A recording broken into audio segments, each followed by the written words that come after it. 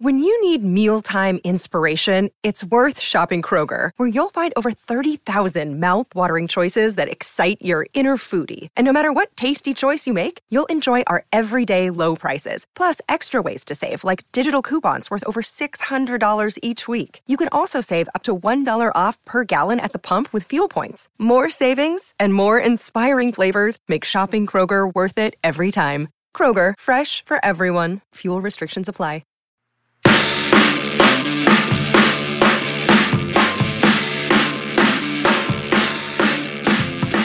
Hello, everybody. Welcome to the episode 6 of the season 2 of the DNVR Nuggets' Serbian Corner.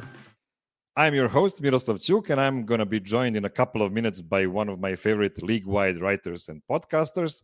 But before that, I wanted to do a light recap of the couple of weeks since we saw each other last. So, Nuggets started well with a win against the Raptors, even though they didn't play particularly well. But that game marked the beginning of the newfound friendship between the good guys and Scott Foster, and I'm pretty sure it lasted only for the duration of the clutch time of that game. After that, they've lost 4 in a row against Chicago, Spurs, the Nets, and then Toronto got their revenge. Last night, we saw them play in Detroit, aka home of lost super talented bigs, screwed around for 3.5 quarters, but at the end won comfortably. So now they are 47-23 after 70 games today, with 4 losses advantage over the second seed Kings, just before this weekend back-to-back versus the Knicks and the Nets that the whole of Serbia will tune into, since those are going to be super early games. The point I'm trying to make at this moment is the Nuggets will most probably still hold on to the number 1 seed, which is nothing new because I already spoke about it a couple of weeks ago. But the new point is that we should prepare ourselves for very stressful playoffs. First round might even get rough if the Nuggets lose, for instance, 2 out of first 3 games, but that would be nothing new to the Nuggets fans, I guess.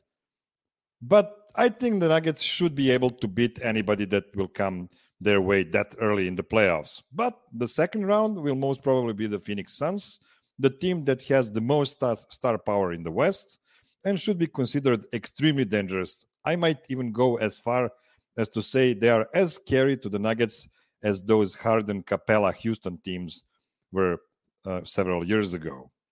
We did get a 2-season break of the highest expectations and highest stress because of it without Jamal Murray, even though few Nuggets fans will tell you they weren't stressed out completely last summer, even without Michael Porter trying to beat the Warriors. This season's stress builds on the combined expectations of last 3 seasons, since they project to finally be healthy for the upcoming playoffs. A lot of guys in the organization will face both inspection and introspection at the end of the season, namely Malone, Jokic, Murray, Porter, Calvin Booth. All of them are going to be under microscope in July.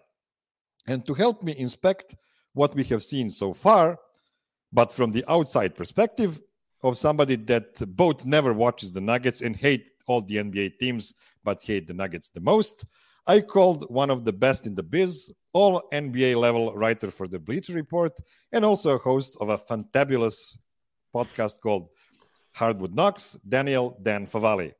How the hell are you doing, Dan? Much better after that intro. Thank you so much, as always. For it's so flattering, and your low bar for content is always appreciated. Yeah, I like to steal my guests' one-liners. So what you gonna do? Sue me? I mean, don't sue me, please. Don't sue me because you have everything on tape. Just let this one slide. I love hearing someone else say "fantabulous" or "thermonuclear." Those are the ones that I love hearing from other people. Is it MFers or AFers? AFers. AFers, yeah. That's I feel what so awkward when I say it every single podcast, but our listeners in Discord told me to keep going, so I'm going to keep going. So this is the 3rd time you are on the Serbian Corner, which makes you the most frequent guest not called Jeremy. And I know that courtesy of the Serbian Corner stats and records, and I'm obliged to mention those guys. We've had you just after the Nuggets acquired Bruce Brown, KCP, Christian Brown, and most importantly, DeAndre Jordan last July. After that, we did acquire all of those guys. Come on. After that, we've had you last November after several games when the Nuggets were in a bit of a struggle, but you sticked with them as your preseason championship pick. And now the Nuggets are again in a bit of a slump, or maybe in a bit of a bigger slump. I don't know. So, of course, I want to ask you one more time. How confident are you today in the Nuggets winning it all this season? And just to make it clear, I'm not asking you if you're picking them over the field, because that's dumb for almost any team. Just how confident are you compared to since the beginning of the season? I think the nature of preseason picks is you are going to get progressively less confident in them because the odds of you being right are so low, and you're going to see all this other stuff. Looking at what the Bucks have done specifically over the past 25 games or so, where they've just killed everybody, I definitely feel shakier in my Nuggets to win the title pick. But when you look at the landscape of the West, as good as the Kings have been, knowing the Suns have Kevin Durant, knowing I guess the Warriors could decide to maybe win on the road one of these days, I think you look and say, okay, well, there's a path to the Nuggets not being the prohibitive favorite to come out of the West, but the West is so chaotic, despite the Nuggets going through that losing streak and not looking great for part of the game against the Pistons, but eventually figuring it out. I still feel fairly confident in at least them coming out of the West, because as I mentioned, the West is so chaotic. Who is running away with this? And there are teams that certainly scare you, but who is the team that's just going to come in and gobsmack you right now? I think Phoenix would probably come closest just because of the idea of Kevin Durant and Devin Booker. But hey, let's see what Kevin Durant looks like when he comes back.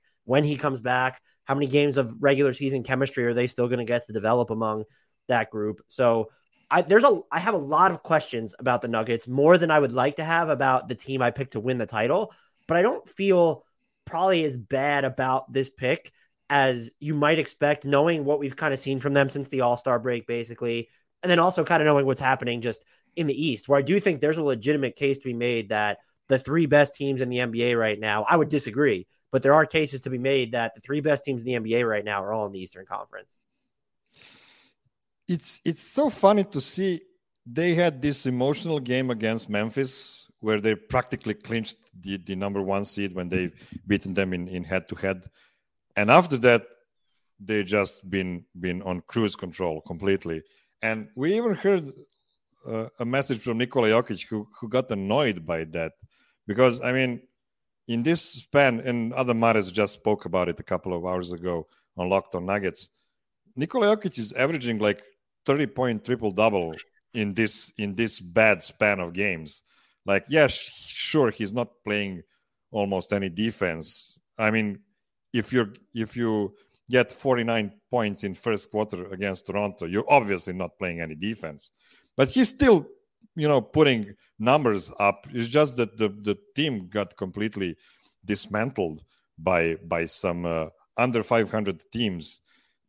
Did you see in the past things like that, like with a team that just got over the hump and just said, okay, we don't care about this anymore? Normally you would feel indifference from a team that didn't have so much to prove, because the Nuggets, they went to the Western Conference Finals the last time they had Jamal Murray available in the postseason, but they've had 2 years of sort of these expectationless seasons where, yes, Jokic won MVP, but they were playing mostly pressure free because of the injury to Jamal Murray and then the makeup of some of the rest of the roster. So if it is a matter of disinterest and they're kind of in cruise control, I would call that very unacceptable. But you mentioned Jokic's numbers. I mean, it's just very clear. It's the makeup of the roster more than it is Jokic. And even if you think he's going at 70% speed, if it's going to be a 30-point triple-double, that is perfectly okay. I do wonder, though, they did build out that huge lead on the number one slot. Did that give them sort of this false sense of security? And I think you could still say, look, the Kings have been killing it. They're technically within striking distance, but the smart money's on the Nuggets retaining that one seed. And maybe there is something to, are they trying to conserve themselves? Are they trying to discover more about themselves, which is probably the kindest way to frame what some of the bench rotations have looked like lately. But I think a lot more of it has to do with, okay, we're seeing kind of what's inherently flawed about this roster. And then also, and I'm sure you've talked about this, it just seems like no team is healthy, but Aaron Gordon, Jamal Murray specifically, those seem like guys that are hurting right now, which would make you wonder why they're playing. So then it's like, well, they're clearly not. They can't be that hurt because why would they still be playing? But that's just something I've noticed from the two of them since the All-Star break. They just don't really look the same. And that's when your margin for error on defense is not that large to begin with. And now you're going to get some setbacks offensively, especially from who's supposed to be your second most important player in Jamal Murray. I feel like the Nuggets are currently feeling the weight of all that more than they're just in cruise control and don't care. And interesting thing about the Nuggets, the best kind of their basketball is when they're completely playing through Nikola Jokic. When he is the fulcrum of every offensive possession, it just gives them the best possible offensive rating or whatever you want to call it. Problem is when he's off the court, even with most of their stars on the court, or let's say top level role players, they just seem to forget how to play basketball because they are so heavily invested into playing through him. And it's the biggest problem here, I think, is the fact that NBA teams have zero time to train together, just to play 5-on-5 and just let's use this week to collect ourselves and learn how to play without Nikola on the court, see different combinations and stuff like that. It's just impossible because there are too many games. And unfortunately, even in the playoffs, we have not more than like 3-4 days of ramp up before the playoff even starts. So it's gonna be rough. There was just this running joke that the Nuggets are on purpose signing DeAndre Jordan so his Nicola's net rating swing would be historically big, like it was. But it's really historically big with any other guy out there. It's pretty frustrating because us as Nugget fans, we have a lot of confidence in most of our guys, and we'll talk about 6 of them in a minute. But before that, I wanted to ask you about Michael Malone. This is his 8th season as the head coach of the Nuggets. He is the 4th longest tenured coach in the league at the moment.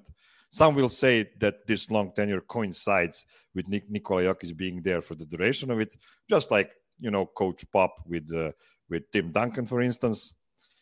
And I know it's not easy to analyze the coaching in the NBA because it's not Europe, it's not FIBA basketball. Heck, it's not even NCAA college basketball where the coach is super influential on the team. We are talking about coaches that are, supposed to coach guys who are on a way bigger, payroll than they are.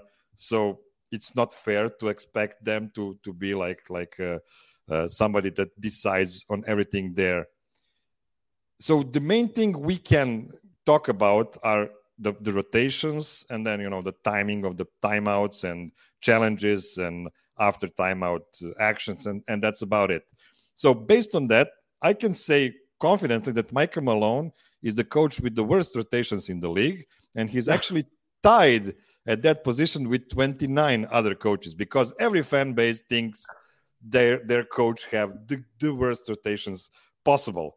So jokes aside, he's known as a coach that adjusts to other team very slowly, especially in the playoffs. But to be fair, he was much more experimental this season comparing to his earlier versions. And honestly, he's too experimental right now, 12 games before the playoffs. So I do have some optimism about him being more gelling with the team this time around. What do you think? What are his biggest strengths and weaknesses come playoff? Yeah, the strengths, I think you have to look at the relationship with Nikola Jokic is absolutely huge. I think that's the biggest strength for this team, that the coach and the player do seem to be on the same page. When you talk about his weaknesses, I don't know why his rotations would necessarily engender confidence.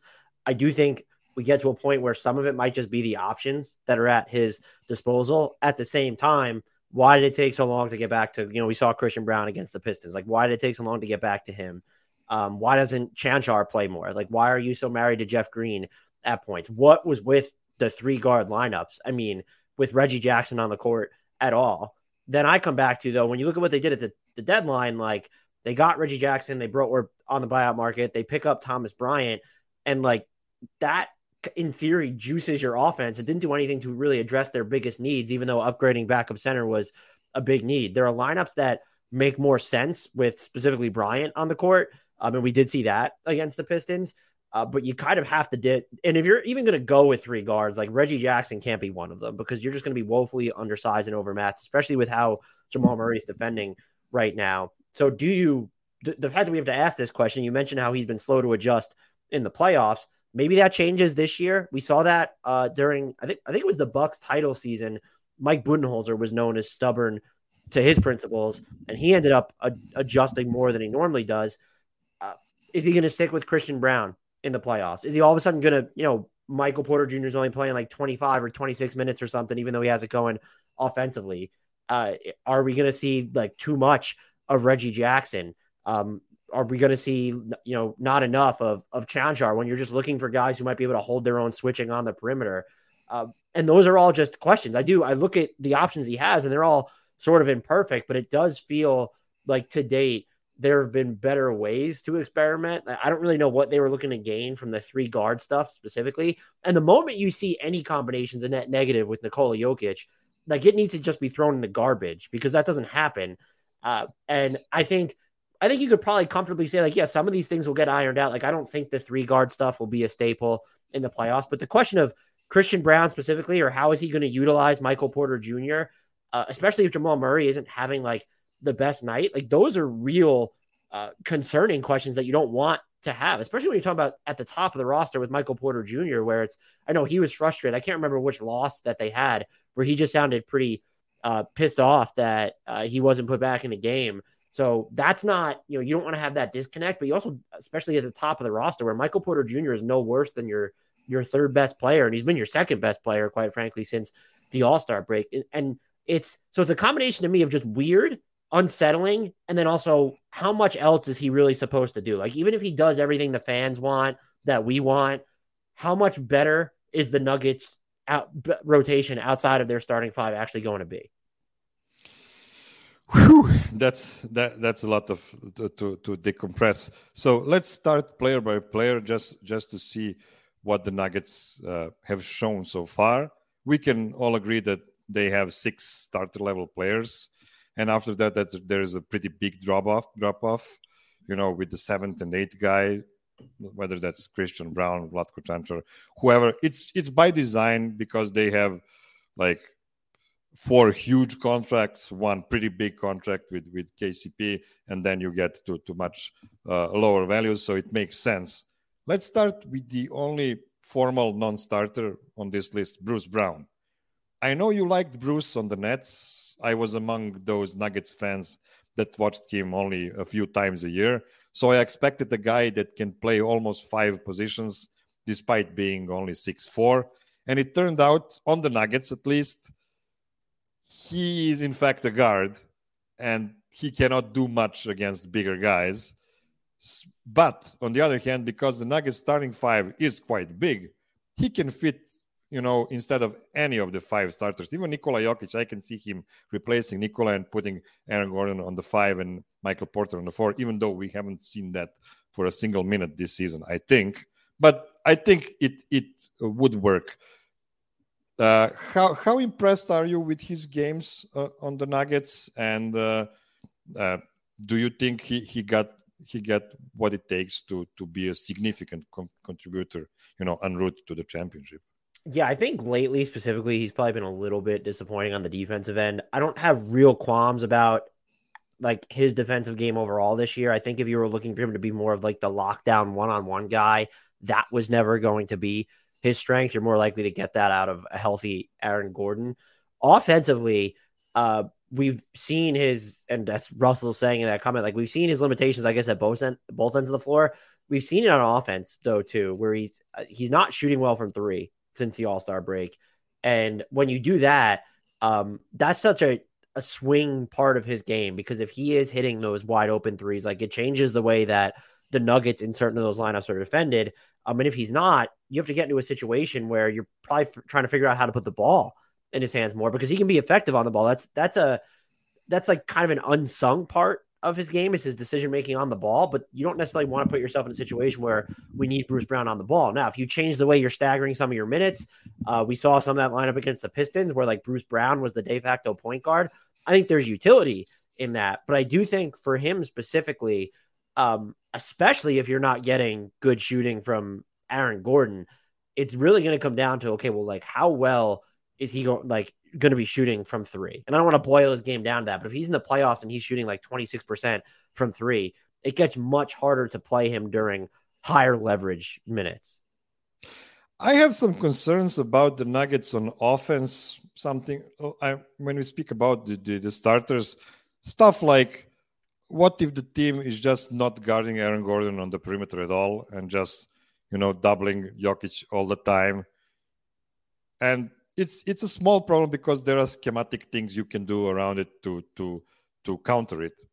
But on the other hand, when you don't have Nikola Jokic on the court, I feel pretty safe with Bruce Brown being a part of a super defensive lineup. Like stagger KCP next to him, put Christian Brown there, put probably Vlatko Čančar, and then you can pick either, AG or Michael Porter Jr. even. Let's try to switch everything, stuff like that. Let's make these guys run, like defend their asses off, and then try to run and just save those non-Jokic minutes in that way. Because I don't really think that Nuggets have a real chance of playing good half-court offense without Nikola Jokic at this point. So if they could just switch to like those LeBron Lakers championship team, which half-court offense wasn't great, but they were just running all the time. Yeah, I mean, that's certainly worth trying. I saw someone in the chat saying like they should really be trying to play like Michael Porter Jr. and Aaron Gordon as the 4 and 5 respectively. I guess you'd go that route, which I think would probably juice up your offense quite a bit. The Jamal Murray without Jokic minutes, I think, have been really disappointing this year when you're looking at those numbers, because in theory, I know he's coming back from an injury, but like that's the guy that's supposed to be able to carry units without Jokic. And they have such a good connection that you probably don't want to stagger them like too much. And these minutes get fewer and further between during the playoffs. But we've also seen during the postseason that non-star minutes can swing entire series. I think the Philadelphia 76ers fans know this probably better than anyone in recent memory. And so I don't know what the answer is looking at the roster, but I would agree with you. It might be worth trying out the supercharged defensive lineup that you're mentioning. I do like the idea though. And I can't remember the exact lineup. I saw them roll out against Detroit, but like you have Bruce Brown on the court, and he's basically your de facto point guard, and Christian Brown is with him. And then automatically you just know, okay, well, we're not going to have three guards on the court at once. So it's Jamal Murray, the second guard. Maybe you want to stagger him from KCP. So you can, I think that should be the baseline for their bench unit, and they should build out from there. And I do think, which I guess it probably isn't flying under the radar amongst people who root for the Nuggets, but like it certainly doesn't help throughout all this, especially when you're looking at how reliant the Nuggets have been on, Jeff Green minutes or even some Thomas Bryant minutes, which haven't been, great. But Zeke Naji just having this shoulder injury and being banged up, like that does change the fabric of their bench rotation in theory. But he's another player where like, well, do you trust Michael Malone to even rely on him when it matters? Okay, next up, KCP, Kenny Pope, or Kenny P-Dog, as only I like to call him. NBA 2K hates him. His overall rating is something like 76, which is 5 less than Thomas Bryant, for instance. Nuggets fans hated him when he killed us as a Laker, but now he is one of the most beloved players in Denver. And I believe he was nobody's scapegoat when things get rough so far, which is pretty interesting because he is a guy you will often see that made only 3 points during the whole game. And nobody's talking about him in a negative way because he is de facto Nuggets' best perimeter defender. And I would even say the best defender overall, having seen Aaron Gordon, slumping a bit in the last month or so. I believe that he is shooting something like 44% from the 3-point line still, even though I kind of feel it's on a bit of a lower volume recently. I might be wrong about that. You know who the better shooters on the Nuggets are? Do I know who the better shooters than KCP are on the Nuggets? Percentage-wise. It's only Peyton Watson and DeAndre Jordan. DeAndre Jordan is 100% from the 3-point line. And I need to mention it's impressive that he's still at 44% or whatever you said for the season, because he's been at like sub 26% since the All-Star break. Yeah, he was just shooting like 55% for many months this season. Yeah. So go ahead. Can we rely on KCP helping the Nuggets go all the way to the end, or are there some real problems regarding his game that might stop him from doing that?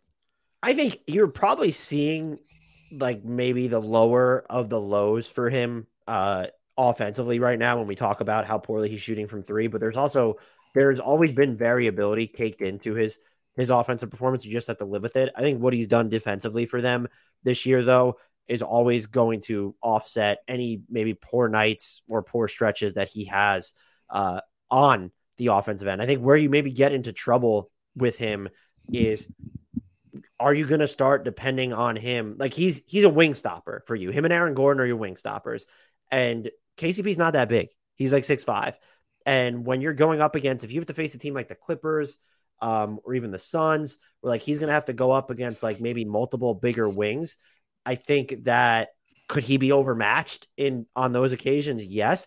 I don't really have any concerns from them, because like you can't, like you knew what you were getting into when you kind of fleshed out this perimeter defense rotation, is that you didn't have that type of bigger wing. And I think he does a good job for the most part of guarding up. And then if you're playing him and Aaron Gordon together, which is a pairing I very much like defensively, it sort of allows him to go on, if they want, the smaller, like the smaller, peak wing player, so to speak. So he's probably, of all the players we're going to talk about, he might have, like, yes, he's not better than some of the players we're going to mention, but he might have the least glaring weaknesses of the bunch, where it's like you kind of know what you're going to get from him, but nothing is so damning that it's probably going to define a loss or a series one way or the other.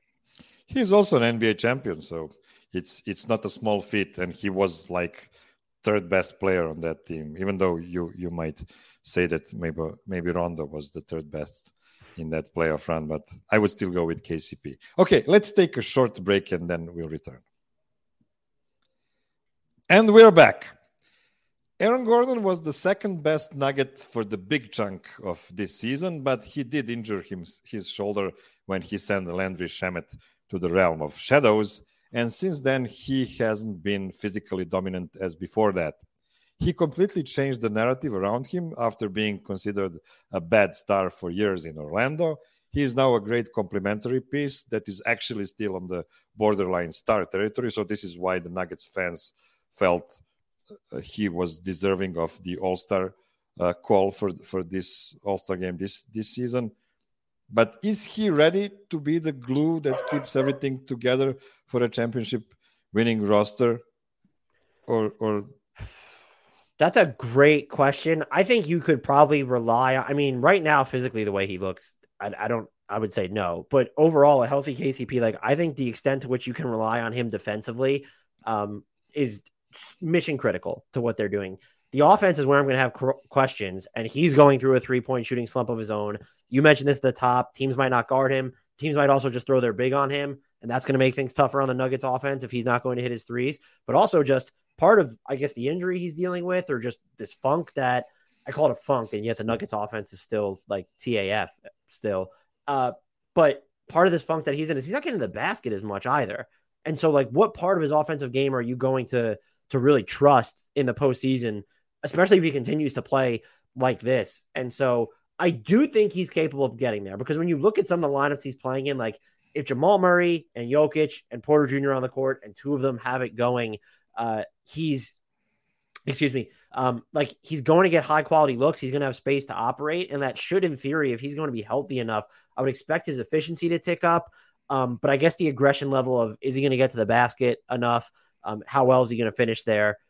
Like those can all be questioned in the postseason based off what we've seen over this sort of mini stretch. And we had this conversation basically before the All-Star break. I don't think I would be equivocating at all.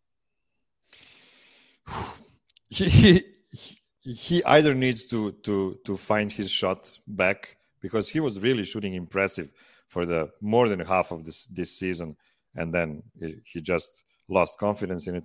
And the free throw shooting, it's really concerning, because it's possible we'll see some hack or Aaron in these playoffs because of the way he was shooting free throws. Yeah, I mean, throughout he's the whole season, really. from three since the All-Star break, and I think the last time I checked, he was at like sub 62% from the free throw line since the All-Star break. And it's like, yeah, those are not the free throws are a good one, not it's something that I can consider. Like, he doesn't take enough of them, I feel like, for it to really matter. But as you mentioned, like, teams could, if he gets the ball in his hands, could then end up doing the hack strategy in the playoffs if they wanted to try that, especially during crunch time. That's why it's really important for him to be healthy, so he can just crush everybody trying to foul him and just do an end one. So even if he misses it, it's not such a big problem. Okay, let's now move to the most interesting guy on the Nuggets right now is Jamal Murray, who missed 2 playoff runs due to injury recovery, even though we really hoped we'd see him last spring. This year, he was really bad at the beginning. Then he got better. Then he was actually awesome just before the All-Star break. And since then, he's been having trouble with both his knees being sore. And that does not go well with him being able to cook guys in the pick and roll, and even more on the defensive end, trying to jump over the screens and stuff like that. So let's start with the optimistic part first.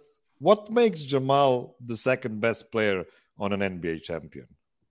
I do think it's his ability to hit really tough jumpers, and then also the chemistry that he's developed with Nikola Jokic. Even when it doesn't look like Jamal Murray's physically right, even like Aaron Gordon, he's not getting to the basket nearly as much. Even now when it feels like he kind of deviates away from the Jokic dynamic sometimes when Jokic is on the court, there are flaws there.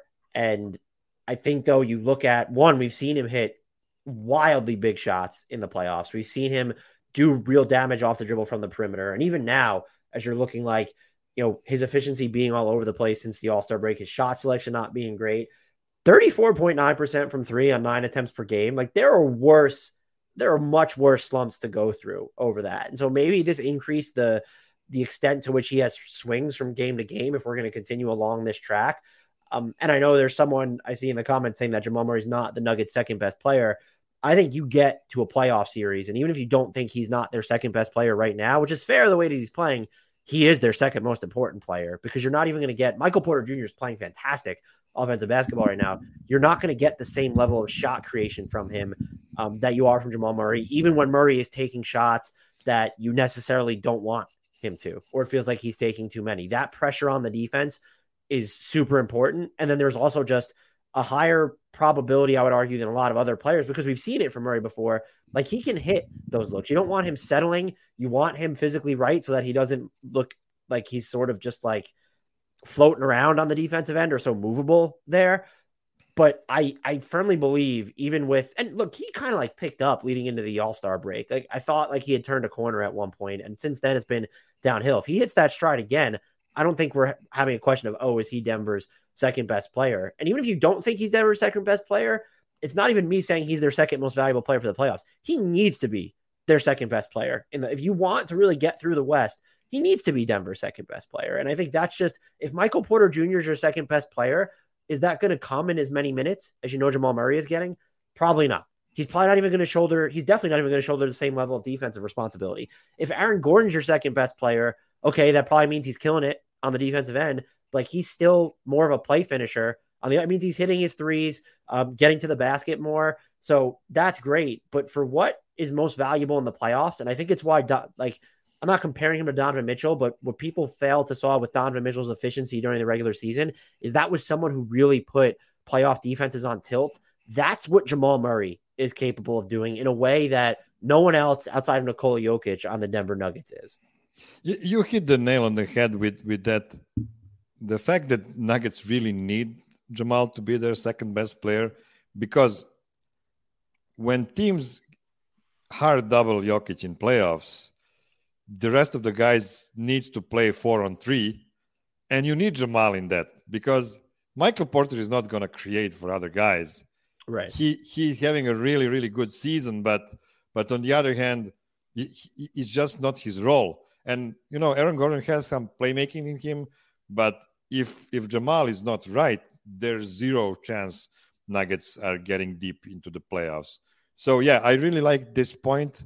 I'm also not super confident that Jamal will find his stride in these playoffs, but I really, really hope he does, because that's by far the best chance for the Nuggets. Yeah, the knees are just to play well. Mega concerning at this point with him. That's the only way to frame it. It's just like there's a chance he'll be. Let's assume he's playing.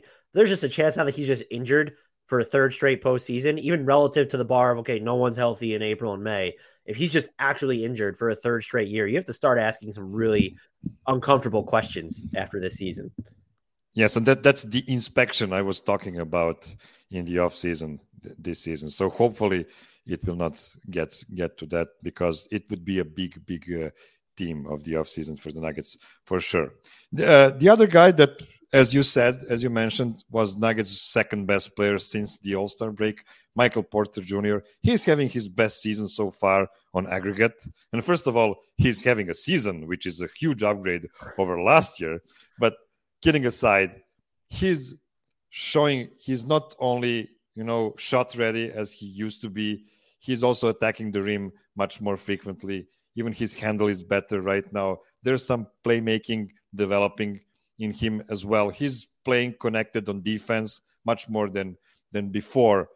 So the problem with him, as you mentioned, Michael Malone doesn't trust him. We've seen him being benched like 2 games ago against Toronto, against the Nets. And that was really, really scary for me, because if you don't trust your the third max guy 12 games before the playoffs, you're in a deep problem here. But what's the best? And I think the margin is widest here. What is the best and worst scenario for Michael Porter in these playoffs? Well, I think they're kind of the inverse of each other. I think the best case scenario is he is closing every single game. And the worst case scenario is that when Michael Malone is looking to play the matchups, he's the one that's going to get yanked over. If things hold right now, do you look at pulling Jamal Murray in crunch time rather than a Michael Porter Jr. if you're trying to get to we want 3 hugely net positive defensive players in theory on the court? So I think that's best and worst case for him. And I guess if, you would know better than I, if Mike Malone really doesn't trust him, that's got to be a worst case scenario at this point, because you're on this mega deal. The Nuggets are shallow as it is right now. Specifically, Jamal Murray has not been playing his best basketball, and to still then not have that trust factor or be the one that they're going to pull. And I know in previous seasons when he was healthy, his defensive playmaking was really interesting to me. I haven't been as high on that this season, but I don't think he's been worse than a lot of the other players that are still going to get minutes. Jamal Murray specifically has just not been good lately on the defensive end. So I'm just very curious to see, because we could talk about the rest of the roster, the depth of it, but the top 6 guys are the ones who matter the most. And when you look at some of the matchups they might be facing, or if we're just trying to scale ahead to a general crunch time blueprint, you could just say, okay, we're going to go with the starting 5 and that's it. But if you want to put Bruce Brown in there, I would assume it's most likely going to be Michael Porter Jr. is the one that gets pulled. And that just creates, I guess if you win the title that way, it doesn't matter. But if you do anything short of coming out of the Western Conference in that scenario, and he is, let's say, an iffy crunch time inclusion, or if he's not even a guy who, when he's healthy, you're just not guaranteeing him 30 minutes per game, that feels like a worst case scenario, because it feels like then you're going to have a tough conversation with him when his play really hasn't warranted that type of introspection this year, because he's just been, and especially now, he's just been so good. Before we move to Nikola Jokic, I wanted to ask you something. I've checked the Basketball Reference this morning to see what's the projection for the Nuggets for this season. And they're at 54 wins right now, which is not super high for a 1 seed in the West. They're still projected to be the 1 seed, by the way. Is this the reason why we're having these tough conversations right now? or is there a deeper reason for it? Something like, when Utah Jazz was number 1 seed a couple of years ago, nobody really took them too seriously as the biggest contender there. Do you feel there's a deeper reason for the pessimism, or is it just that it's an aberration year and nobody's really super, super good in the West? I think there is, on a national scale, this inherent skepticism of teams that are built around big men that have at least one glaring weakness. And the Jazz are a great parallel here because of how much everybody doubted Rudy Gobert's offensive versatility and then his ability to hold up defensively against certain matchups. And with Nikola Jokic, it just comes back to his defense. Can he hang on the perimeter? Can he improve at all as a rim protector? Because the Nuggets are one of the worst teams in the league at actually, limiting opponent percentage around the rim. And because that exists, and I also think because there's, on top of that, an inherent skepticism of teams built around bigs in general, I would say when you're looking at centers, Anthony Davis gets that skepticism too. And it's warranted. Like, he can't carry an offense the way that Nikola Jokic or Joel Embiid can. But even with Joel Embiid, he gets it a little bit as well. It's more so with his health. I feel like he probably gets the benefit of the doubt as, oh, you can win a championship with Joel Embiid as your best player more than a Jokic, more than an AD.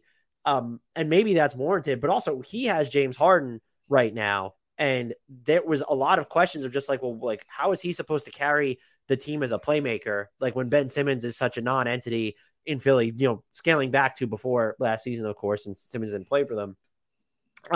So I think it's a combination of those two things. And then you mentioned a great point. It's just like, 54 wins is kind of low for a 1 seed, and the West is just so chaotic. And sometimes I think like people are influenced by, well, okay, the Suns have Kevin Durant now. That matters. And then people have been waiting for the Warriors to flip this like championship switch all season. And maybe we've been slow to accept a new normal, which is just that the Nuggets are the best team in the West. Yeah, they're flawed, but which team is infallible beyond them? And I think, again, right now, Phoenix probably comes closest. It's even the Clippers. There's Kawhi's been killing it. And then you look at some of the decisions Ty Lue has made. Them signing Russell Westbrook remains wild. They might be hitting a groove now, but like just when you start to trust them again, they kind of implode a little bit. And are we still looking at the Clippers as, well, like, look at the players, look at their depth chart? Have we just been slow to accept the normal of Golden State is old, can't defend on the road, won't rebound on the road, apparently. They're also missing Andrew Wiggins right now, which is huge. The Clippers are deep, but they're wildly inconsistent, and they have a problematic, I would say, rotation at the moment. They've gotten better at it, where Terrence Mann isn't being buried as much. But like just the affinity for Marcus Morris when he's healthy, starting Russell Westbrook.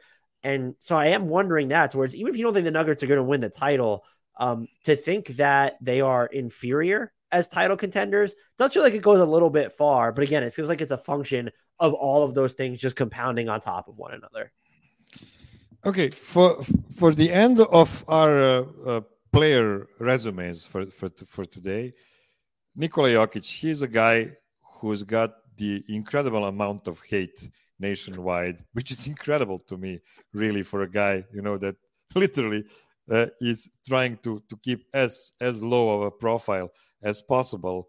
So then you get this online discussion about whether it's him, whether it's the annoying Nuggets fans, whether annoying Serbian fans only talking about him all the time. And it's like does anybody actually listen to fans online when we are talking about national TVs and ESPN and stuff like that?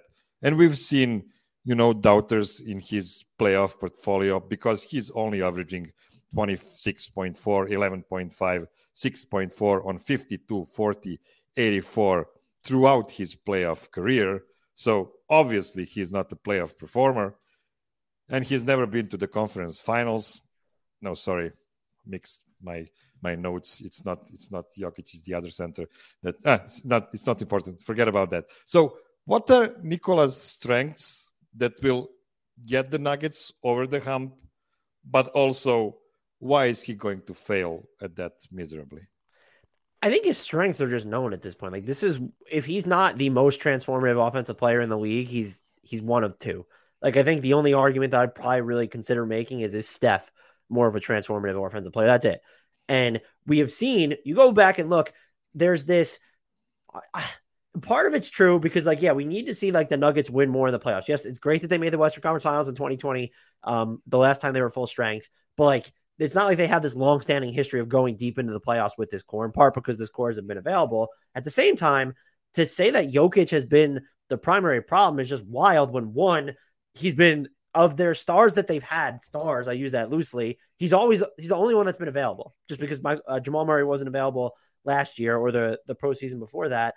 And his numbers are good, but go back and watch the games. Even when the Nuggets offense have had rough goes, he's able to make adjustments, change his modes of attack. So everything he's doing translates to the postseason at its zenith. This is not someone who is going to drop off in the postseason offensively. That is massive. That is absolutely massive, because as we talked about think of Rudy Gobert in the playoffs, where we're talking about this multi-time defensive player of the year whose greatest strength was marginalized at points, not all the time, at points when it matters most. That is never going to happen with Nikola Jokic. That is huge. And then I also think his limitations are well known here. It's going to come back to the defense. He's such a good rebounder. He definitely knows where to be. He has great hands. So there can be stretches where he's playing really well, but it does feel, especially earlier in games and then against certain opponents, that he's late to where he needs to be around the basket. And I don't know if that's a function of, well, we're really going to try and save our defensive mojo for crunch time. And Denver still has the best crunch time defense. I'm a big believer in that being some of it's luck, just because we're dealing with such a small sample. But if you watch some of their games, just the execution from the first quarter to the end of the fourth quarter in close games is it's so different. So he can do it, but there are going to be certain opponents, can he hang on the perimeter? Can he commit to going up to, there are points where it looks like he's not dropping, but he's also not playing at the level of the screen. And you need to cut down on those opportunities, because I don't think he's quick enough to get back to the basket in those situations. And we saw, I think it was the first Raptors game, because I didn't catch their second Raptors game. They actually won that first Raptors game, and yet the Raptors just killed them at the basket for most of that night. And I think that's that's going to be the question with him in the playoffs. And there are teams that I think are better equipped to exploit him than others. But it's going to come down to, I think even if Jokic is, even if let's say he is a defensive liability in the playoffs, there's still a chance that he can be the best player on a title team to me. But it goes a longer way towards, if you have to carry this clearly flawed roster, you need to be as good on point defensively as we've seen him be for small spurts, and especially towards the end of a lot of games. And that's going to be, I think, the biggest question for him. I think we now have a pretty huge sample that shows us that the only way he can play the pick and roll defense is playing at the level.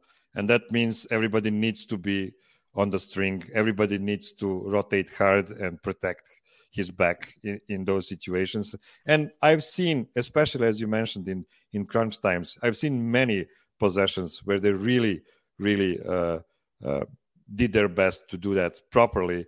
And these are the possessions when he gets the deflections, when he gets the steals, because his hands are just out of this world. I mean, in all possible facets of what the hands can do, when you see his touch around the rim or even from the mid-range, and then on defense, cutting the passing angles, it's just amazing.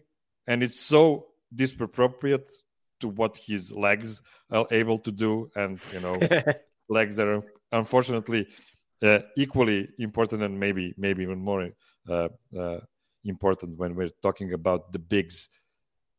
Do you see somebody out in the West in this situation when Nikola Jokic is caught way out on the perimeter that can punish the Nuggets inside because of it? Who is the dominant big that would feast in that kind of situation against the Nuggets? I wouldn't call him a dominant big, but I think because of the roster around him, it would be DeAndre Ayton in Phoenix, because of just the matchup problems that Devin Booker and Kevin Durant existing on the same team on the floor at the same time would pose. And because of DeAndre Ayton's play finishing, he might bail you out of certain instances, because he's going to take, instead of finishing strong at the basket, he'll take those fadeaway hooks, which just make no sense sometimes. But that is someone who, when we've seen him at his peak, I do think that he could really end up punishing the Nuggets in large part because of what Denver, including Jokic, is going to have to do to game plan around the two best players in Phoenix right now. So if I tell you the Nuggets have won against Phoenix in like 6 games, which is pretty comfortably, what is the reason why the Nuggets beat the Suns? Ooh, that's I don't know if I have an answer to that question. I would probably say that their offense was just so good, and you had Murray, MPJ, Gordon, KCP, and Jokic just all on at the same time, and you were able to sort of poke and prod and surgically just hurt Phoenix's weak points defensively. Which, yes, they have Josh Okogie, they have Torrey Craig, like they're not barren of good complementary defenders, and Kevin Durant's defense has been pretty good this year. But like they have weak points that you can attack. And I think DeAndre Ayton's been one of them where he sort of fluctuated. And if you're beating them in 6, part of that would be like, okay, like did Phoenix not shoot as well from 3 as they were supposed to? Was Chris Paul too low volume on the offensive end? Was Josh Okogie missing a ton of threes or Torrey Craig missing a ton of threes? And then was Ayton just not aggressive enough on offense? Was he actually getting hurt on defense? I think he might be the most important defender in the NBA at this point because you get rid of Mikal Bridges and you've just decided like DeAndre Ayton can still anchor this defense. What if he can't? What if there's still that inconsistency that we've seen? And so there's not one thing I would say happens if Denver easily beats Phoenix. It could be something as simple as Kevin Durant comes back and all of a sudden this looks awkward. He doesn't look right. I don't think that would be the issue just because the Sun said he would be playing right now if it were the playoffs. So I think everything else I sort of outlaid because you're not going to have maybe you get an off series from Devin Booker, but it's just very rare that you're going to get an off series from Kevin Durant and even just Devin Booker because of how well he moves off the ball. And that could be another thing. If we're talking about not what's in the realm of, oh, the Nuggets did this on offense and the Suns failed to do this on offense.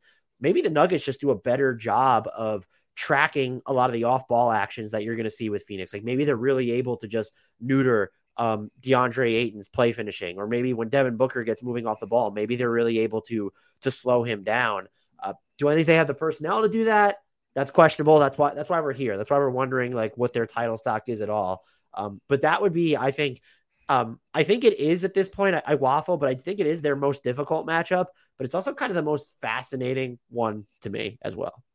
For me, it would be really important to tire up Chris Paul, like just attack him every time on defense, try to make him uncomfortable and try to limit his offensive approach. Because honestly, Jamal Murray's got to hit shots for that to work. That's right.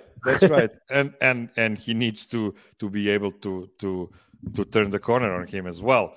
So thing about it is, I think Durant, even if he's like 70%, he'll probably still make 30 points per game. I have no doubt that. I know how otherworldly he is. This man just comes back. There's real concerns about his availability on a game-to-game basis, but this dude just comes back from injury and is just a top 5. Like, I don't know that we talk enough about. He was probably one of the 2 or 3 favorites to win MVP. This is someone who has, before he got injured, this is someone who's coming off an Achilles injury a couple of years ago. That just doesn't happen. Just absolutely mind-melting stuff. Yeah, he was MVP favorite at point last season and this season as well, which is insanity. It's really insanity. Of course, his availability is not as good as it used to be, but if he's available for playoffs, that's the only thing that matters. Okay, before I let you go, what do you expect from the Nuggets-Knicks game in the Madison Square Garden tomorrow? They are one of the teams. I watched the list. The Knicks are. So I'm pretty shocked to learn that they're pretty good this season. Is that just the fact that Tom Thibodeau is riding his best players 40 minutes per game? I know that they have the minute leading guy like every year.